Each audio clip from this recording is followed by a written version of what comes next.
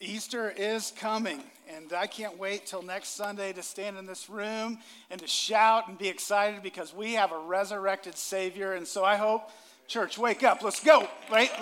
Let's get excited about something this morning, okay? So if you will, turn in your Bibles with me to Romans 6, 1 through 4. That's where we'll be. I got to catch my breath here. It's a quick change back there. So Romans 6, 1 through 4. Micah might have tied my shoes, just saying. And so he loves his pastor a lot. And so Romans 6, 1 through 4 is where we'll be reading this morning from. And the title of the sermon today is Jesus is Everything. I believe that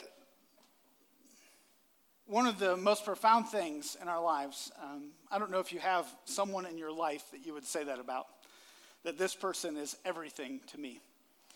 I know that all of us have people that are very special to us, maybe people in the past, maybe someone sitting beside you today, but they're everything to you. It's a pretty bold and profound statement. And I believe, and I'm just can I be up front with you today? Are you cool with that? Okay, I'll be up front. I won't lie to you today. And so how this is going to work is I think a lot of people say a lot of good things about Jesus. And I think a lot of people will just say, yeah, Jesus is everything. Sure. But I'm not sure that's true for a lot of people. I'm not sure it's true because there's just an affection that isn't there. If I said to you, Debbie Johnston is everything to me, yet disregarded her, thought about her once a week, maybe, you would say, Ryan, I don't know if she's everything to you. Like, you might love her, you might like her. Everything? It's kind of a bold statement. See, this Palm Sunday today is a day that I grew up with and been around where typically on a Sunday like this, there's a fake bearded Jesus that walks down the center aisle of a church with some sort of very sequined thing that makes his robe sparkle, although that's not what he would have looked like at all. And children would come along with palm branches, which is something that churches do. We're not doing that today, if you can't tell. And we're not in a traditional Palm Sunday text. But Palm Sunday, and what it does is it kicks off Holy Week. And what Palm Sunday really, when Jesus walks down that aisle or when Jesus walks into town, when he comes into Jerusalem, this last week of his life, which kicks off Holy Week. This week in which was really the entirety of Jesus' life, but this week especially was the week that he was marching toward death. It was a week where he was entering into Jerusalem, and he does it as the prophecy spoke on a borrowed colt, and he comes into town, and people are cheering that will, in just a few short days, be shouting, "Crucify him, crucify him, crucify him." In this week of Jesus' life, he's going to turn over tables and tick everybody off. And he's going to go to the heart of the religious and say, you don't have it at all. You've missed it. You've made it about money. You've made it about yourself. You've made it about your gain. Then he'll wash feet. He'll take of the bread and he'll take of the cup. And he'll say, you won't do this with me again until I return. But do it perpetually until I come back. And then he'll go into the garden. And in the garden, in agony, he will pray. And then everyone will leave him. And on Friday, when we gather here, we'll reflect on the cross, where he is beaten, where he is bruised, where he is put to shame in a way that no man, I believe, has ever experienced, but especially God himself experiencing on our behalf. Now, just to be really clear, I'll say it today and I'll say it again, and I'll probably say it every week, that Jesus was not murdered. Jesus gave his life for us. And on Friday, Jesus was crucified and buried. And next Sunday, when we come back into this room, what we'll celebrate is that, and sorry, I'm not going to leave you in suspense because we have the whole story. See, Jesus didn't stay dead. He resurrected from the dead. He got up and he walked, and today he sits on high. We don't serve a dead God. We don't serve a dead Savior. We serve a resurrected Christ. So what is profound about this Holy Week? Well, what's profound is the great sacrifice that came for us. And in coming to know Jesus, I believe there's a proclamation that shouts in our hearts and in our lives, Jesus is everything. He is everything to me. There is nothing in me that is of any good without my Savior, Jesus Christ. He is everything. So if you will, this morning, stand with me as we read Romans 6, 1 through 4, and we stand today in honor and reverence of God's word. Romans 6, 1 through 4 reads, "What shall we say then? Are we to continue in sin that grace may abound? By no means. How can we who died to sin still live in it? Do you not know that all of us who have been baptized into Christ Jesus were baptized into his death? We were buried, therefore, with him by baptism into death, in order that just as Christ was raised from the dead by the glory of the Father, we might walk in newness of life." Father, would you reveal to us this in your word? Would you bring clarity to that which is unclear? Would you speak into our hearts? Would you work in the spiritual realm in our lives? And Lord, would you help our affections to grow for you as our understanding of you grows? Lord, I thank you for each and every person here. And Lord, for each of us, myself included, Lord, would you help our eyes to see you more clearly, help our hearts to love you more dearly, and help all that we are, Lord Jesus, for us to be able to shout, Jesus, you truly are everything to us. Lord, use me to whatever end you desire today, I ask in your name. Amen. You may be seated. So in this text, what's happening in the book of Romans, and so today we're going to be in 6, 1 through 4. On Easter, on this coming Sunday, we're going to be in Romans 6, 5 through 11. And so we're going to teach through this small section of Scripture in the book of Romans. So to set us up a little bit where we are, so the book of Romans up to chapter 5, and the end of chapter 5, is going to be basically this, is that we have sinned against a holy God. And in our sinning against a holy God, there is wrath that is coming for us. But he sent his son to the cross so that we might be justified, that we might be set right before God. And in our standing, right, in our standing before God, we stand not by something we have done, but by something God has done for us. And at the end of chapter 5, it transitions into chapter 6. And the transition into chapter 6 is not that you have been justified. Here's the theological, right? Not that you've been justified only, but you are being sanctified. And so what he's saying is that you have been made right. Your present standing, if you have repented of your sins and turned to faith in Jesus Christ, recognize that you are a sinner, a rebel from God, and turn toward him, what happens is you are set right before God, not by any of your works, not by any of your doing, but by Jesus alone. Amen, right? Amen, right? Jesus alone. And so now it transitions. So what does that mean for life? What does it mean today, tomorrow, the next day? What does it mean in the day-to-day of my life that I have been justified by Jesus? Well, what it means, so sanctification, I give you Ryan Johnston definition. Sanctification is increasingly bringing our life under the authority of Jesus as our desires increasingly grow for him.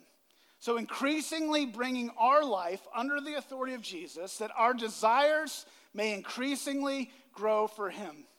See, before I knew Jesus, I didn't desire him very much. I desired what I wanted. Whatever it is that I wanted, that's what I went after. In coming to know Jesus, my desires began to change. My desires began to change because I had a God who loved me so much, he sent his son to die for me. And so in that desire change, I began to longing, I want to glorify you with my life. And so because I want to glorify you with my life, I want to live in a new and a different way. So this is the sanctification. This is growing into him. So two things out of the text today that we'll pull. First is Jesus is everything for our sin. I believe 6:1-2 shows us that Jesus is everything for our sin. So the text says, "What shall we say then? Are we to continue in sin that grace may abound?"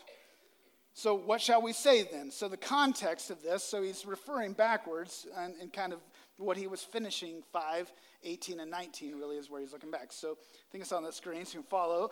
5:18-19 says, "Therefore, as one trespasses led to condemnation for all men," Adam and Eve sinned, "all men now are condemned through Eve, Adam. So one act of righteousness leads to justification and life for all men." So meaning that we sinned, right? And because of our sin, we are not set right with God. We are separated. So one act of righteousness leads to justification and life for all men. Verse 19, it's going to be redundant here. He's going to say it again. "For as by one man's disobedience the many were made sinners, so by the one man's obedience the many will be made righteous." So what he's kind of concluding in this is that because of our sin, we were separated from God. And in one man's act, Jesus, the proper final atonement was given for us through him. And so as one man separated, one man brings us back. And Romans will also talk about this like this. Jesus is the second Adam, right? The first Adam, we were separated from God. Jesus is the second Adam. And so Jesus is everything for our sin. So he says, what shall we say then? Right? What shall we say then? Are we to continue in sin that grace may abound? Now, in that day and age, and in this day and age, there were those who thought like this, that because Jesus has come and because he died for our sins, we have grace. And grace means I have license now to do whatever I want to do. And so how it worked was this, is those that have license, it started with the Sadducees, it went to the Antinomians, and it went to Gnosticism. And in 320 to 400, this got really big, and it still exists today. And how it exists today is sort of like this.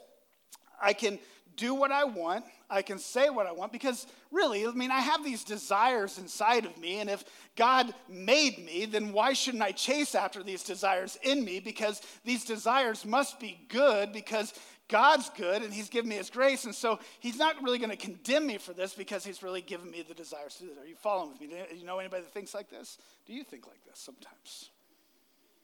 Right? So this is what it's speaking of, but I think there's like a twin tower to this kind of sin. And the twin to this sin is legalism. And so there's license. Now he's speaking to those specifically in this text about license. But legalism works like this. Legalism went to the Pharisaical kind of guys who Jesus is going to overturn tables with in Holy Week. This led to asceticism, which led to Orthodox movements. And that was kind of the history of it. But what legalism works out today is, I needed Jesus to save me, but now look at how incredible I am because of this work God has done in me. I am truly stupendous, aren't I? I have superior intellect, superior morality. My kids are perfect. If everyone could watch me parent, read my Bible, pray, and do all that I do, would this world not be such a better place? Oh, you poor people that know me and are not like me. That's kind of how that works out. I might be a little fantastic, and there may be other variations of that, but that's how that typically works out. Now, you just got to know about me. Like, please don't watch me parent. I need help. And so this is the end of these kind of, and what's the core of these two things? The core of these two things is self. See, self still runs both worlds. I can do what I want because I have these desires, and I'm going to chase after my desires because I like them and I want them. And then the other is, I am really an incredible person. And myself, my pride, my pride, my pride, my pride. So sin, let's get to this. What is it? How do I identify it? See, I think we tend to live in three realities with sin and lead to these kind of, maybe some of these other postures of life. So sin, what is it? Sin defined is sin is acting contrary to the will and law of God. So it's diverting from God's standard. And so sin, when I recognize I have sinned against God, is saying that God has a standard in which my life ought to line up with. Confessing my sin is coming to a place that says, I have not aligned with God's standard. But I would add to that, that's like the proper definition of sin. Sin is acting contrary to the will and law of God. And I would say, and attempting to make our very own selves to be God. And I think that's the end of sin, is that I am good and I am sufficient in and of myself. I am a little g God in and of my own. And so how this works out, and I think sin works out. So what is it? How do I identify it?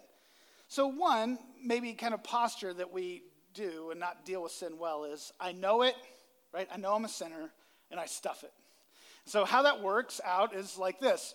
I know that I'm a sinner, and I know that I've done these bad things. I know that I don't do this well, but I'm just going to forget about that and hope it goes away. And so I'm just going to push my sin over in the corner, and I'm going to kind of live this kind of facade. And this isn't even necessarily this facade that's necessarily like an angry I think this actually leads to shame. It's this kind of living that I have these sins in front of me. I have this sin around me in my life, and I'm just going to like tuck it away because I don't want anybody to see it. You know what I'm saying? Anybody with me on this? Like we tuck it away. We don't want anybody to see it. Anybody ever done this?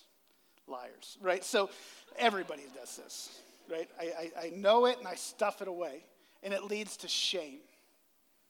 And some of you are sitting here today and you are filled up with shame because you're hiding so much. And you think that if it comes out, your life is going to be over. I'll just let you know, it's a lie. It's not true. Teresa Fout believed a lie that if she was baptized, somehow it would expose that she wasn't quite where everyone thought she was. I don't know about you, but I was overwhelmed with joy in her being baptized today, and I was encouraged in my faith. My story's just like hers. I was 29. I'd baptized 100 people. And I felt God sitting down in a chair in front of a service saying, Ryan, you need to be baptized. Because see, when I was 14, I'd made a prayer of some sort to God.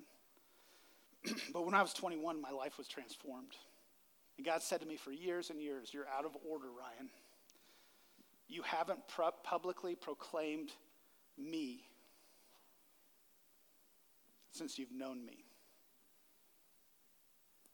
It was probably one of the most humbling things I've ever done in my life. And that might sound weird to some of you, but it was. It was hard. But I stepped in obedience, and I did it. Some of you, it's not just something like obedience. It's really shameful things. You have acted out of accord with the will of God and the law of God. And you don't want anyone to know because you feel like if you're exposed, everything will be ruined. Things might be hard. Things might be challenging. But I promise you won't be ruined. God will take you through it. And in the end, your life will be better for it. And you no longer have to live in your shame. And you no longer have to live in your guilt. So one posture is I know it and I stuff it. Another is I don't know it and I don't have it. Right? This is the result of this is we kind of live just with a condemning attitude toward others. I don't really have that much sin. I don't really know the last time I've sinned. I remember this. We were going to this revival meeting, Deb and I. A speaker had come to our church, and I remember I said it out loud to my wife. I'm such a terrible person. She said, we've been praying, like the church had been leading us. What do you want God to do in your life? What do you want God to do in your life? And I kept hearing this revival speaker was like, they're like, wait, just when they come, man, the Spirit of God comes with them. And when they come, man, you're going to get convicted. And I remember saying to Debbie in the car, I don't really know what there is. I don't struggle with pornography anymore. I don't struggle with this. I don't struggle with this. And so all the big sins, I don't feel like I have them. I'm not lying to you. 10 minutes into that service, I was a puddle on the front. My sin and pride were so big. They were huge, and that was far worse than anything else. I didn't know it. I didn't have it. See, it's not just about stuffing it, it's about arrogance too. And our pride and our selfishness, if you don't believe those things are prowling, roaring at your life, you are crazy. And if you're saying, Ryan, did you just call me crazy? I did. And what we do when we don't know it and don't have it and we live in this posture of life is we condemn those around us. And I don't know about you, but that's the least. That is the worst posture that I could stand before God with. But I believe there's a third. There's more. But a third is maybe we'll hear it and you'll think it's too easy, Ryan. But what if we just lived in this place day to day with God where we knew it and we confessed it? We knew it and we confessed it. We said, God, I know that I have sinned against you. Even this very day, I will again. I know my pride and my selfishness, they're real. And I know these things are before me. Help me walk through them. At the end of the day, I say things like, God, I didn't speak well of that person. I was in that group and I started beating up on somebody and I changed the whole room's opinion of that person. That was really wrong, God. Will you help me set that right tomorrow? And we began to live in a way where we knew our sin was ever before us and we confessed it before God. I would tell you, you can live in shame, you can live condemning, or you can live free. And I believe we live in freedom when we know our sinfulness and we confess it before the Lord. So in this kind of working underneath this, what does this look like? Well, we can live in self-righteousness, which is I know it and I don't have it, which is legalism, which leads to moralism. And I follow all the moral principles, and so I'm a very good person. If everyone would be like me, the world would be a better place. We can live in self-corruption, which is really what this text is speaking of, is in license, which is as prevalent as anything else in our day. I can do what I want because I feel how I want, and how can I feel be wrong? I can live in license, which is lawlessness. I have no parameters, I have no guide rails, I have nothing around my life. I live and do what I please. See, but again, the common denominator of all these is they all place self at the place of affection and self as a means of attaining God. So to be clear, the goal of all of the faith is the good news of the gospel is that I get God. I get the one who I could not have gotten on my own. That there was one who was sent to die for me, Jesus Christ. And because of what he has done for me, I get God. See, this is the great hope. It's reconciliation to the one I'm separated from. That I was separated from God in my sin, and I was united to him through the death, burial, and resurrection of my Savior, Jesus Christ. So what we can do in life is we can know this to be true, but still choose to live in independence in the day-to-day from our God. So it says, what shall we say then? Are we to continue in sin that grace may abound? By no means, and that should be shouted. That's how it's written in the Greek, right? By no means, no way. Forget about it. Don't ever do that. No, no, no. How can we who died to sin still live in it? We who died, those who have entrusted their life to Christ, we who died to sin still live in it, right? Sin is not what I love anymore. How can I turn back to that which I hated, which I did against God, which put Jesus on the cross? How can I still live in that in light of what's been done for me? So again, this isn't about my inherent goodness, not about my superior morality, not about my desires or wants. 2 Corinthians 5:21 says it like this, for our sake he made him to be sin who knew no sin, that we might become the righteousness of God. See, the old hymns say it like this. Oh, victory in Jesus, my Savior forever, right? This victory is mine in Jesus. It says it like this: there is power.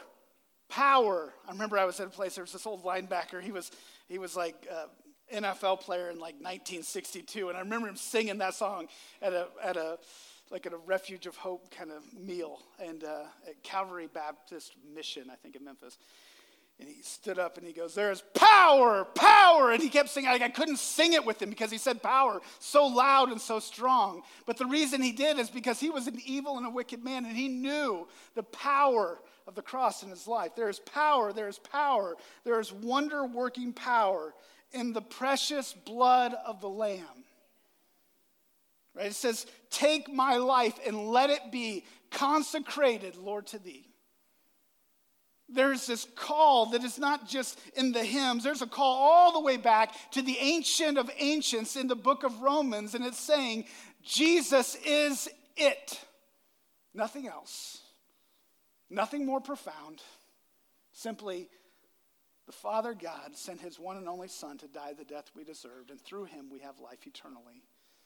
And as we grow in our affection for this one who gave his life for us, we live for his greater purposes. So again, everything for our sin. Again, everything is a massive word. But if he is not our everything to forgive our sin, he is not our Savior. Say it like this: if he is not your everything to forgive your sins, he is not your Savior.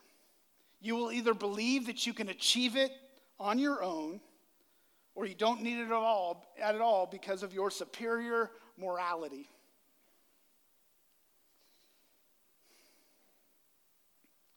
Again, many of us do it like this.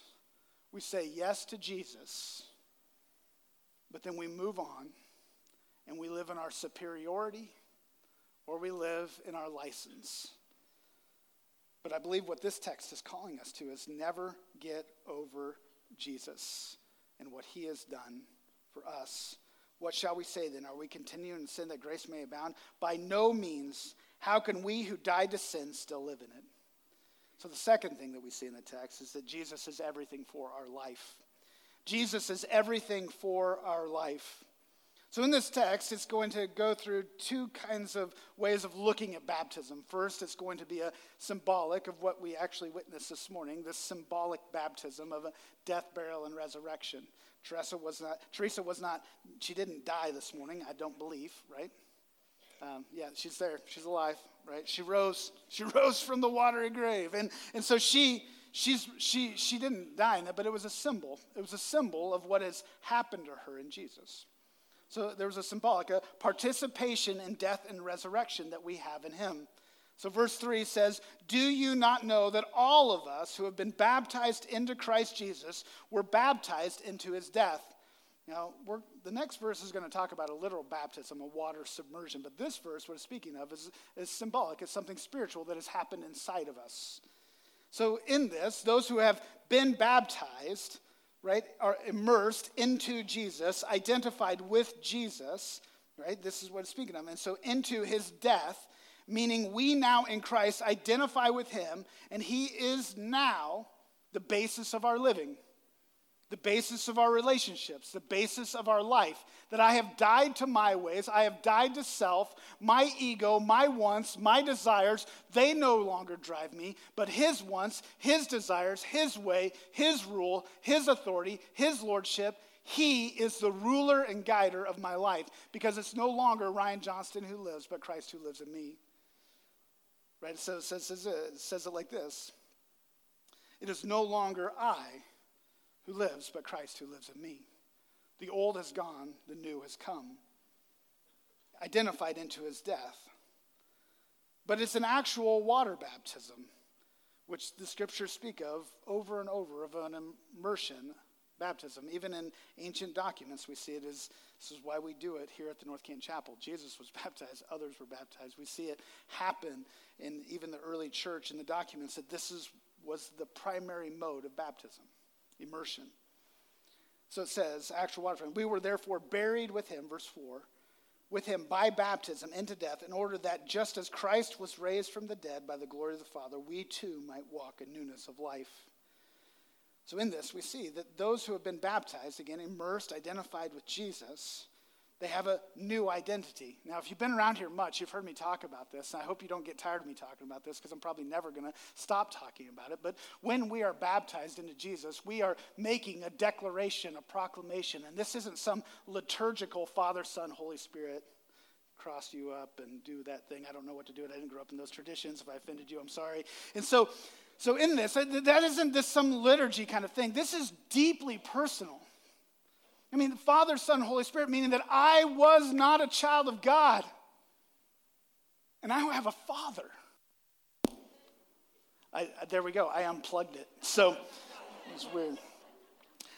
Clap my hands and it goes off as a clapper. Sorry. So we need to change the electricity on this thing. So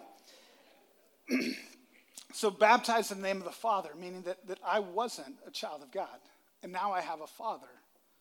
I would just say to you, if that doesn't warm your heart, like, I just wonder, like, is God your Father?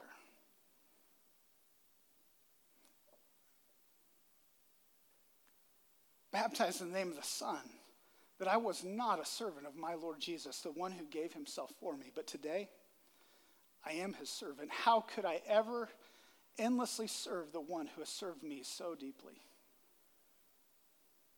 What sacrifice would I not make for him? Because he made the ultimate sacrifice for me. Baptized in the name of the Spirit, that there is one who indwells me, that is far above me and beyond me, sending me on the greatest mission in the whole world until my Savior returns, of living for him, of serving him in the everyday places of life, to wherever it is that he may ask me to go, and whatever he may ask me to do in my life. See, there's something profound about this new identity of baptism, that I am unifying myself with Christ. No longer I who lives, but Christ who lives in me. But Christ who lives in me. See, death was defeated. Christ is risen, and we willfully surrender our life over to death, to self, so that we might have our life in Christ. 1 John 5:5 says, who is it that overcomes the world? 1 John 5:5, who is it that overcomes the world except the one who believes that Jesus is the Son of God? Amen. The imperative of belief in this text, it's not some sort of passive, flippant, belief. Why not? Makes sense. But it's this present, active verb. You don't hear me do this very often. But it's right now, today, I believe that I overcome the world through my belief, through my faith, through my trust, through counting on the one who gave himself for me.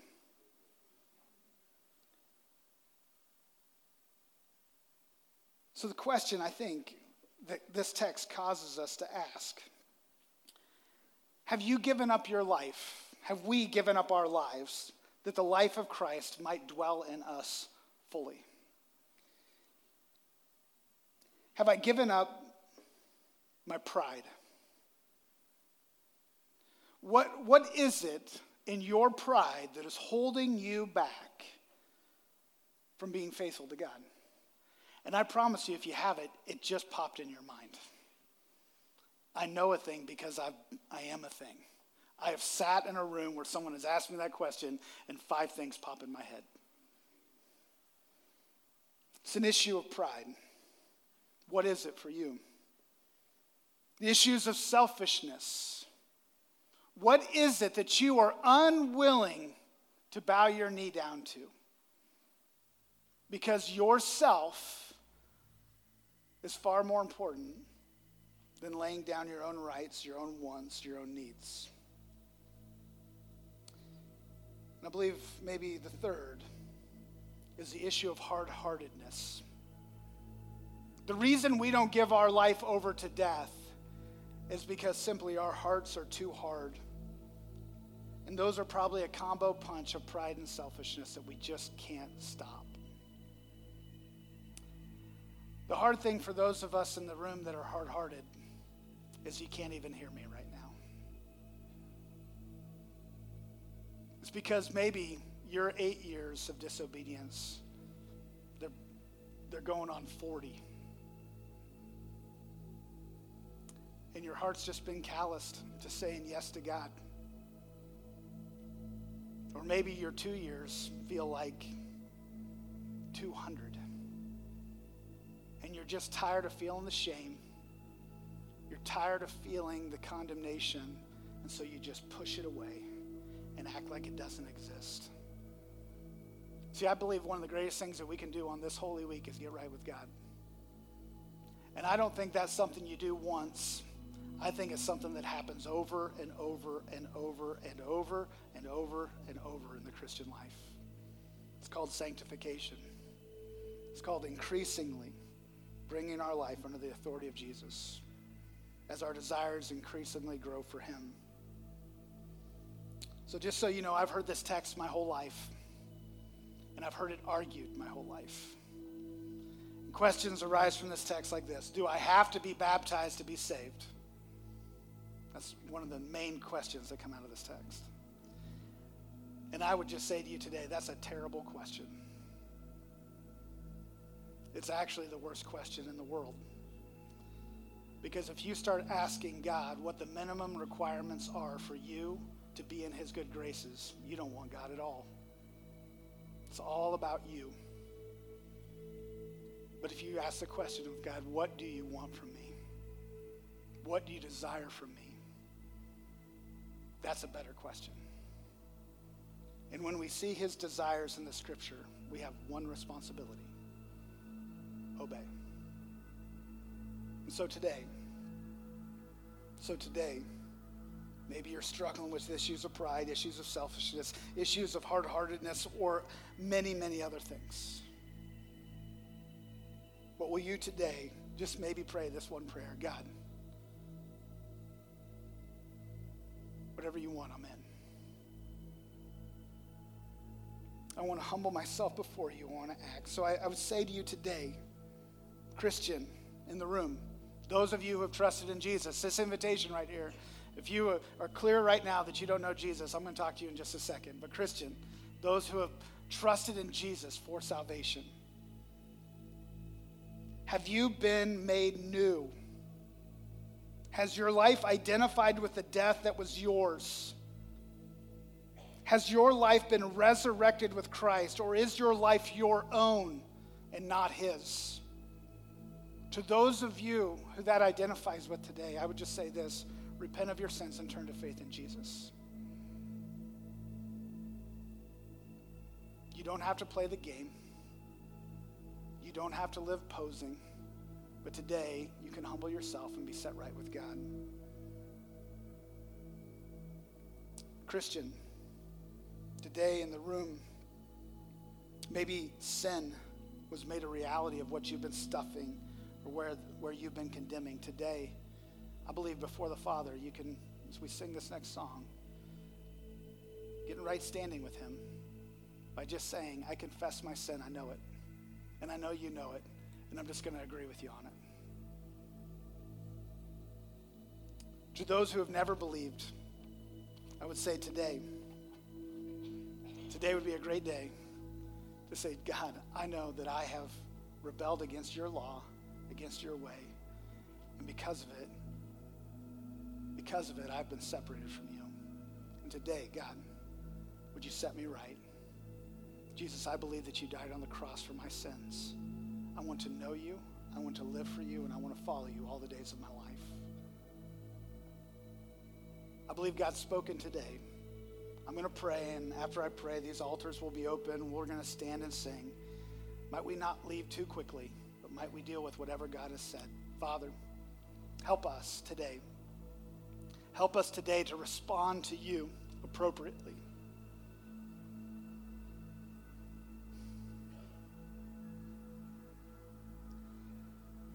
Father, we believe and we know that our sin is ever before us.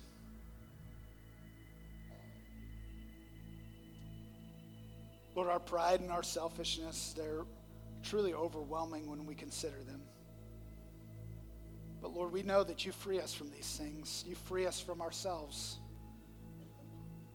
Lord, I pray that each and every person gathered here today might be able to leave by simply saying what the Apostle Paul said. It is not I who lives, but Christ who lives in me. And Lord, whatever we have to do today to be able to confidently say that statement, maybe to give our lives to you for the first time, whoever hasn't trusted in you. Maybe to let go of things we're holding on to. Maybe to confess things that need confessing. But Lord, help us to obey you so that we can confidently say, it's no longer I who lives, but you, Jesus, who lives in us. Move as we sing, we ask in Jesus' name. Amen. You can stand. And as you stand, again, respond as God leads you this morning.